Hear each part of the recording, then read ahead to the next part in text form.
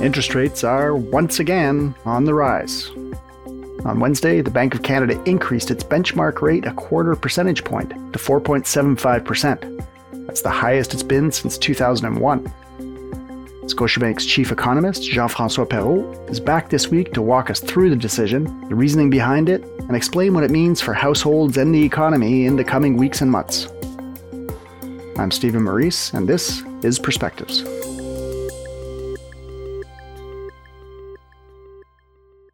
JF, thanks as always for joining us. Pleasure to be on. So we'll jump into it. You and your colleagues at Scotiabank Economics were among, I think, a pretty small number of experts who thought the Bank of Canada should raise their benchmark rate.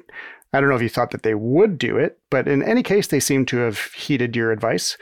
What's your reaction to the announcement other than I told you so? Well, first, it's nice to be right. So there's that immediate reaction. But listen, the fact that they're raising rates, it's not a great thing. Right? It's a reflection of the fact that inflation is perhaps going in the wrong direction, that it's stubbornly elevated, that we need to do a little bit more to bring inflation down. And that needing to do more obviously means higher interest rates. And in so doing, causes a little bit more harm to Canadian firms and households. So it's nice to be right, but it comes at the cost of, some pain for people. Right.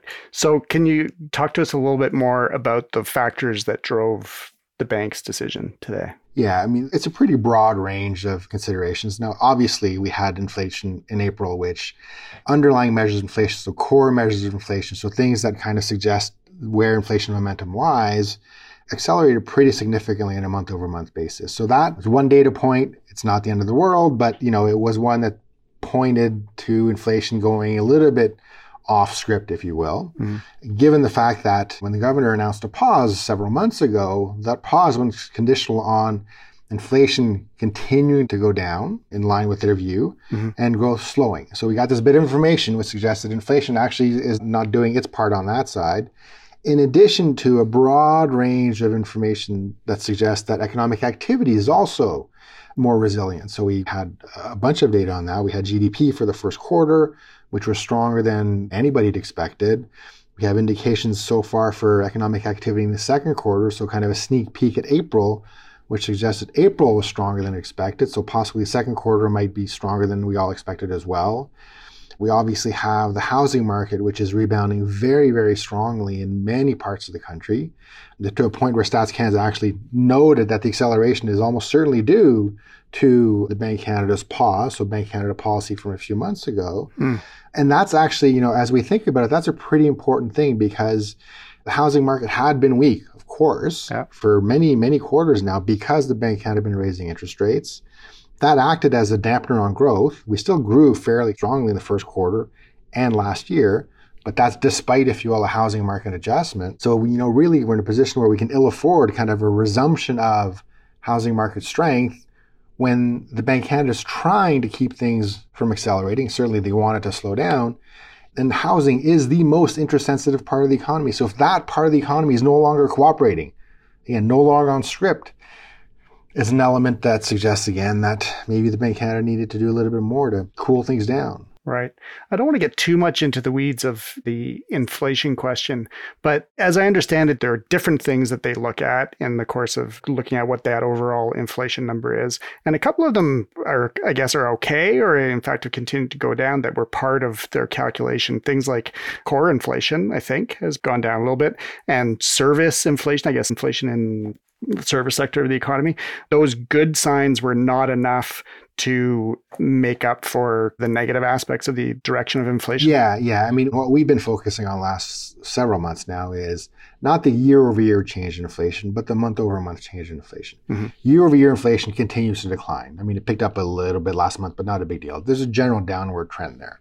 And that's because you have these base effects from last year. And as you kind of roll forward, these things drop off and inflation gets lower and lower on a year-ago comparison basis. But what really matters is the momentum inflation. Right. And that you get by looking at monthly measures of inflation. So how did inflation in April do relative to March? And how did March do relative to February?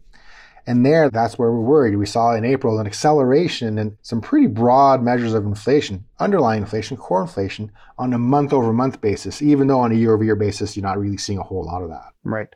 And on the other factor that you mentioned, which is the unexpectedly robust economic growth.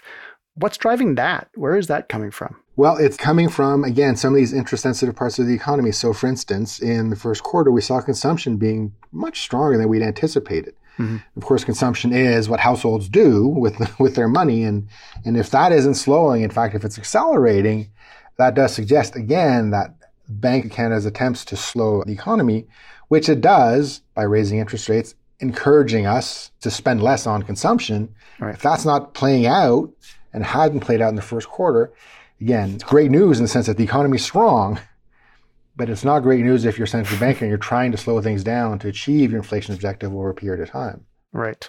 So, yeah, we've been reading about everybody's going out to eat in restaurants again and spending on their homes and so on, all that stuff. Is that a result of savings that people are still carrying over from during the pandemic? Yeah, so there is some of that. Some of that is still pent-up demand, right? People are still kind of doing things that they didn't do enough of during the pandemic. So there's a little bit of that left. Some of it is financed through savings because we know that deposits are still very high in a broad range of households. So they're using that to help pay for some expenditures.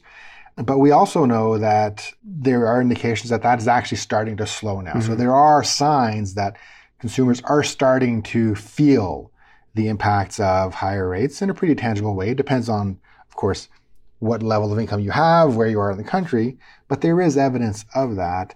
I think the big challenge for the bank has been also in kind of this consumption space. You know, we have been experiencing a very, very significant increase in population. Right.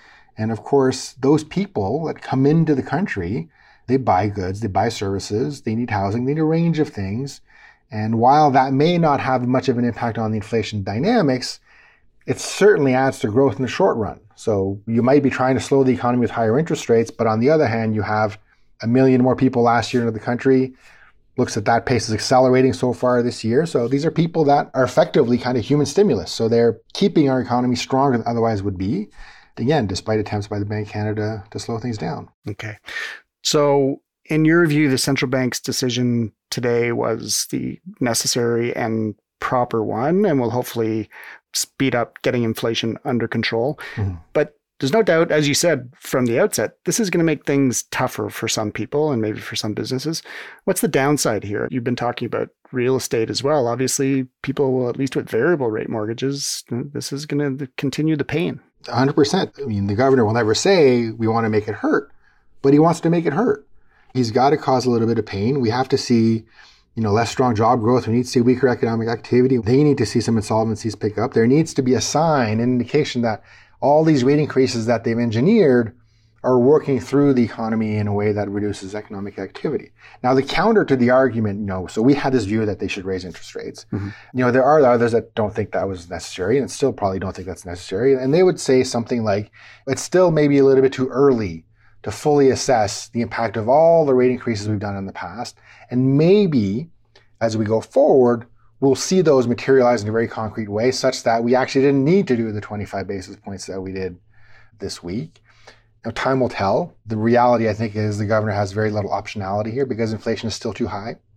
Because he made this promise to Canadians saying, I'm going to pause interest rates if growth slows and inflation slows, and they aren't slowing as much as he'd anticipated. So he's kind of got a credibility issue that he's got to manage. And I also think he's trying to signal to people, 25 basis points in and of itself isn't a deal breaker. It's not. I mean, obviously, it means that interest products are more expensive and people pay more on interest, which nobody likes.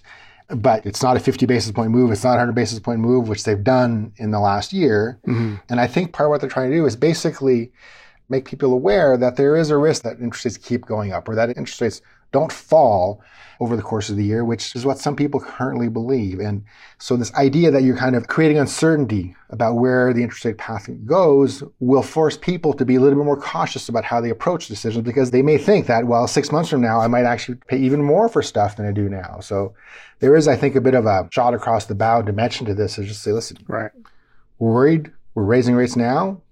We may or may not do some more, but you keep that in mind as you think about your savings and spending decision. Right.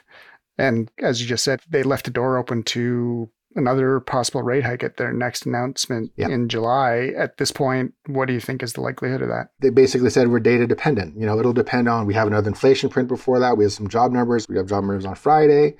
I'd say right now it's 50-50.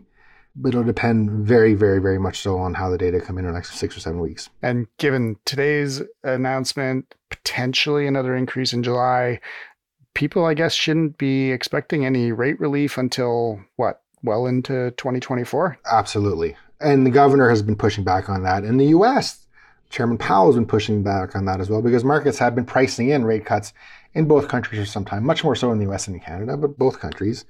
I mean, this is about as clear as you're going to get in terms of, we're still raising interest rates. So it's actually foolish for you to think about us cutting rates in the next several months. But well into next year, do you think? Like middle of next year? Certainly early next year, early to mid next year. Again, it depends on how the economy adjusts to what we've seen and whether there's a much more pronounced reaction to the higher interest rates as we go forward in the year than we've seen. So that's certainly first half of next year for us for sure. Whether it's early next year or kind of middle of next year, will be day dependent on that. Okay, last question. Does all of this, all the stuff you've been talking about, does it make in your mind a recession more or less likely sometime this year? Well, perversely, it's probably less likely because one of the drivers of this decision is an economy that is kind of refusing to slow down.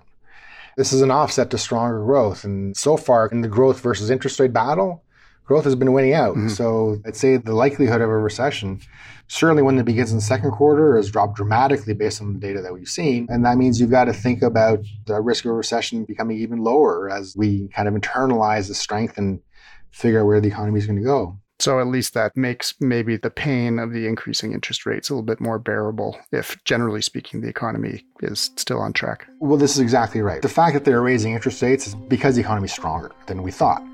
Had they not moved interest rates, had they cut interest rates, that would have been because the economy is actually in a worse spot than people would like.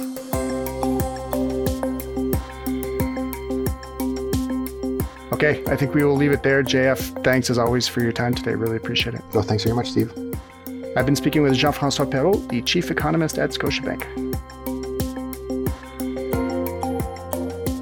Perspectives podcast is made by me, Stephen Maurice, Armina Ligaya, and our producer, Andrew Norton. For a transcript of this episode, visit our website, scotiabank.com/perspectives.